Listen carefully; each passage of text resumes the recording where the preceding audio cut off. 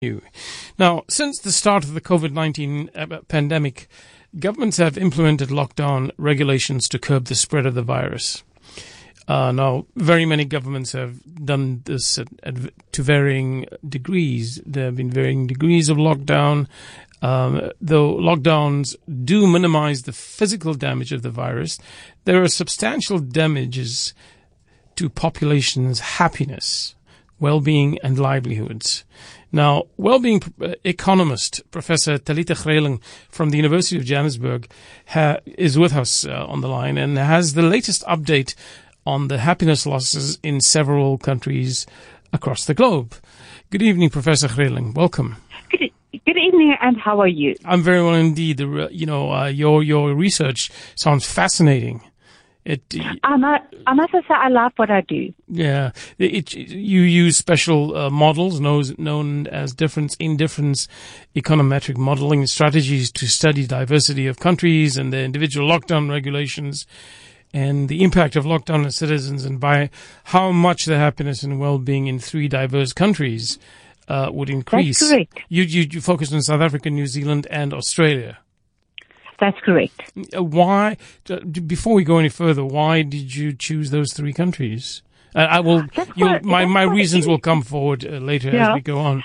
That is quite interesting. We started this project in May 2019, and then actually going back historically to January 2019. And my colleague is in New Zealand. And so naturally, that's where we started off. And with Australia being across the ditch from New Zealand, we included it in our study. So naturally, those are the three countries we have been selecting or collecting data on. So we are in the privileged position to have real-time data for going on to a year and a half on these three countries.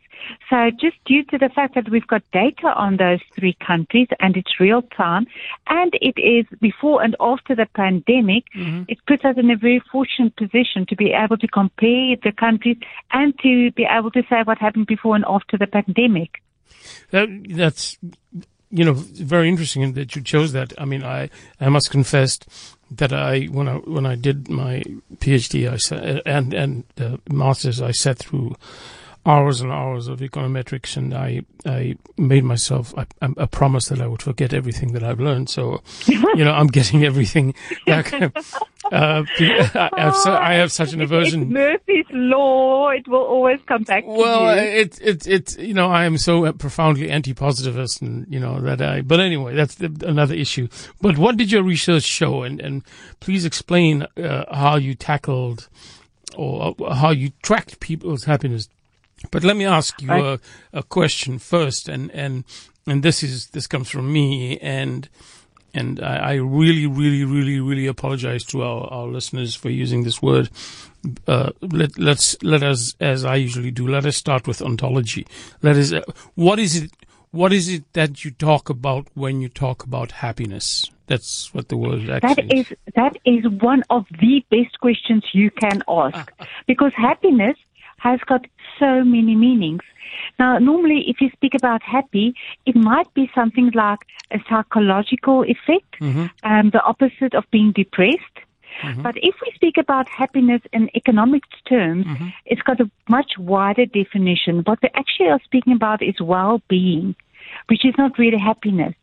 It's actually two completely different things, because well-being is a much wider definition, and it is an evaluative measure on how well you are, which is not, you can be happy, but it doesn't mean you are well, because it can be that you're very poor and very ill, but for that moment you are happy. So that question is really, really a good question. And our approach is from the economic side. Right. So saying happiness here is not the opposite of being depressed. Right. This is a measure of well-being. Well, you probably know that my doctorate's also in political economy. But anyway, so the average happiness loss was at least 6% from the 10th of June due to the lockdown. Is that correct? Yes, if you take it, the average, this is now the mean of the three countries. South Africa is more than that. So we're working on the average estimation you will now know from econometrics, so it's a mean that you estimate of the three countries. So on average, there was a loss of 6%. Yeah. So when studying these countries, what factors in particular did you look at? Did you look at the economies, I call it political economy, the political situation, the demographic factors, and the variations in of lockdown regulations? Because I think they vary across the countries, isn't that correct? They do. Yeah. This is a really interesting case study because if you look at all three of those countries, they are very, very different. So covering a wide spectrum of different type of economies, with New Zealand being very small and the economy being very healthy, Australia a little bit bigger and economy not as strong as New Zealand, South Africa on the opposite side of the spectrum with really going through hardships economically, and having a much bigger economy than both New Zealand and Australia. So very different scenarios.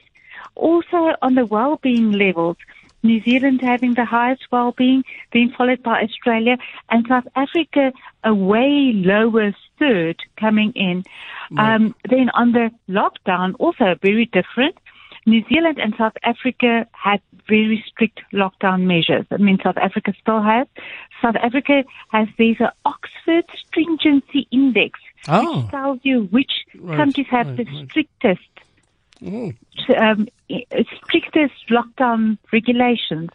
And South Africa is way up there. We have one of the strictest lockdown regulations in the world. Right. And followed then by New Zealand, and Australia is quite relaxed about this whole episode. So we had really a wide spectrum of economic, political, social, and then different lockdown measures in the three countries, which so that we can have a very diverse sample. And we found, notwithstanding all of this, as soon as you introduce lockdown measures, you had a severe negative effect on well-being. And then the method we use, this difference in difference method, you can actually say, what is the reason for this decrease in happiness? And we found, without a doubt, it's the lockdown itself, the fact that people couldn't move out of their houses, or the restriction of movement and everything around it. Not so much the pandemic or the COVID, right, but the fact that people went into lockdown. The fact that people can't leave their homes, that is a factor, you say. A big one, and then obviously the economic implications. People are very concerned about the severe economic damage to the economy, job losses. So that has a very big negative effect, but those are due to lockdowns and not as much due to number of COVID cases or COVID deaths. Professor, while I have you on the line, don't go away. I should remind our listeners that we're discussing the happiness decline or fluctuations in happiness under lockdown, and the lines are open. And we would like to have your open minds. If you have any questions for Professor Talitha Greiling from the University of Johannesburg, please call us at 021-446-0567. Drop us a WhatsApp message at 072-567-1567. Professor, I apologize. I think I interrupted you there. You were saying something. No. No, you were just asking what variables did we actually incorporate into our models. If that is what you said, if that's what I heard. Go ahead, yeah. So as soon as you're running econometric models and you've got an equation that you estimate, obviously you are trying to find out something about something. So you've got a dependent variable, in this case happiness, and then you are trying to find out what explains this dependent variable. So there will be various factors. What makes people happy? So we tested how does lockdown, if you use lockdown as a variable, how does it influence the happiness? And we used a very specialized method, which is called this difference in difference method. We can stimulate experiments, like we have, if some people try out a new type of medicine, you've got a control group that actually don't take the medicine, and you've got the treated group that takes the medicine. And this method can simulate that. So what we did is in 2019 is our control group. They didn't get the treatment of the pandemic. And then in 2020, 2020, we had this treatment, which is now the COVID case. Right. And we can compare the two. And we can see that for sure it is the lockdown that caused the severe negative effect in happiness. So in this estimation, you can't build in too many variables. So you can't put in too many. You can't say happiness is influenced by many things. You can't build it in because... So you can't build in intervening variables. Is that correct? You can build in variables, but now going into, I don't want to bore people with statistics, but if you have a certain number of observations, like 150 days, you can only maybe put in 5 variables into that equation. Otherwise, you can't estimate. So it limits what you can actually include in that estimation. So we did include an economic factor, which is jobs, and that plays a big role. So the concern about jobs. And then we did include COVID cases because this is what it's about. And we could include 1 or 2 other variables, but I mean, you don't have enough observations to include unlimited number of variables into these estimations. Yeah, it's the nature of economics, econometrics is that you don't want to clutter the evidence or clutter the methods, clutter your models. Yeah, you can't. Then they can't estimate them. That's true. I have the boring math side of it. Yeah. I know a question that has just come to me is, I'm going to make it up as I go along.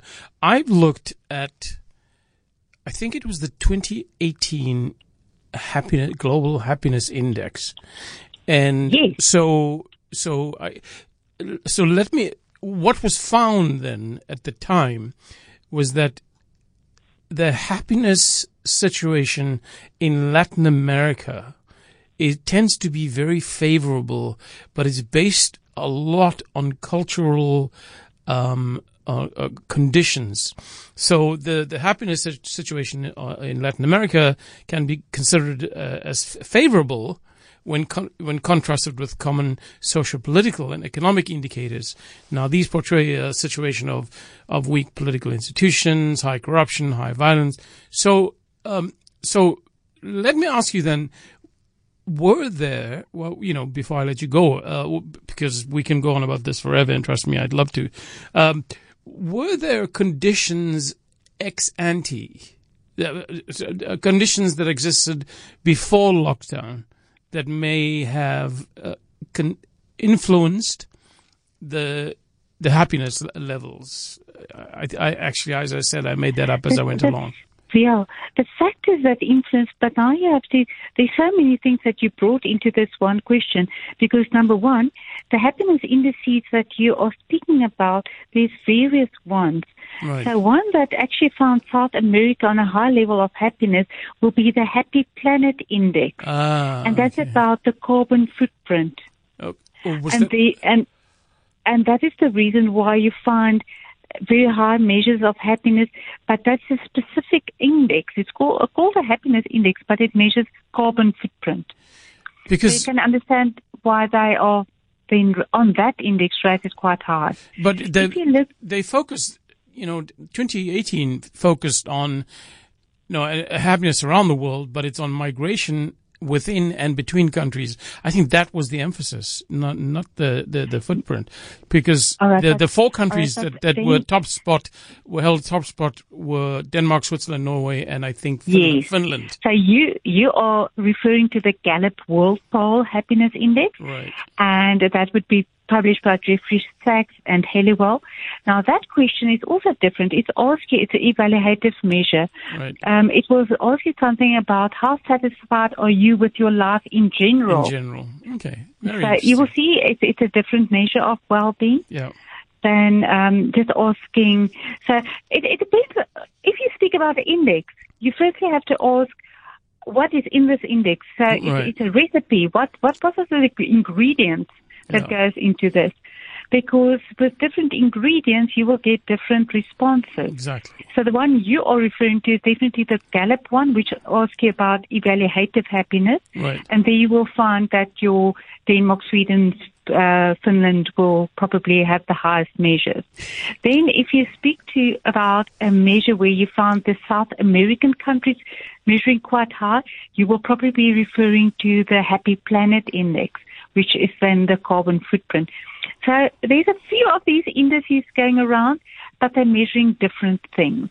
Yeah, no, I understand completely, and as I said, this just came to me because in South Latin America, Venezuela was the unhappiest country. I think so, but it is. You're absolutely right. It was the Gallup poll survey between 2015 and 2017, I think. That's correct. But yours certainly is much much more focused on the lockdown. But so before I let you go, what was the privilege we have is it's a real-time measure. Yeah. Where you say Gallup is not a real-time, it's a survey, and you have to wait for that data. Right. Where if you go onto our website at this stage, which is www.GNH Today, you can see the index as it happens. That was going to be my next question. Is there any way people can gain access to the real time? Because it was anyway. So let me not interrupt you because Sorry. Go ahead. So how can people access the data and look at some of your methodology? So if you go to our website, it is www.gnh.today. Right. So if you go to that, you will see the index in real time as it happens. Okay. So this is unique. This is the first in the world where you can actually measure, because normally you've got survey data and the data is only available. Nowadays with COVID, they push it out so you get it quicker, but normally it will be 2 years, a lag of 2 years before you have the data. Correct. So real time to us is still very new. It's pioneering work. But if you open up that website, you can see the happiness as it happens. Right. Professor Groening, I want to thank you for joining us this evening. And trust me, we can go on discussing this all night. It is a fascinating study, in and of itself. And it is also very timeless. And I want to thank you for joining us and for all the work you've done. Thank you. It was lovely speaking to you. It was. Thank you very much. Thank you.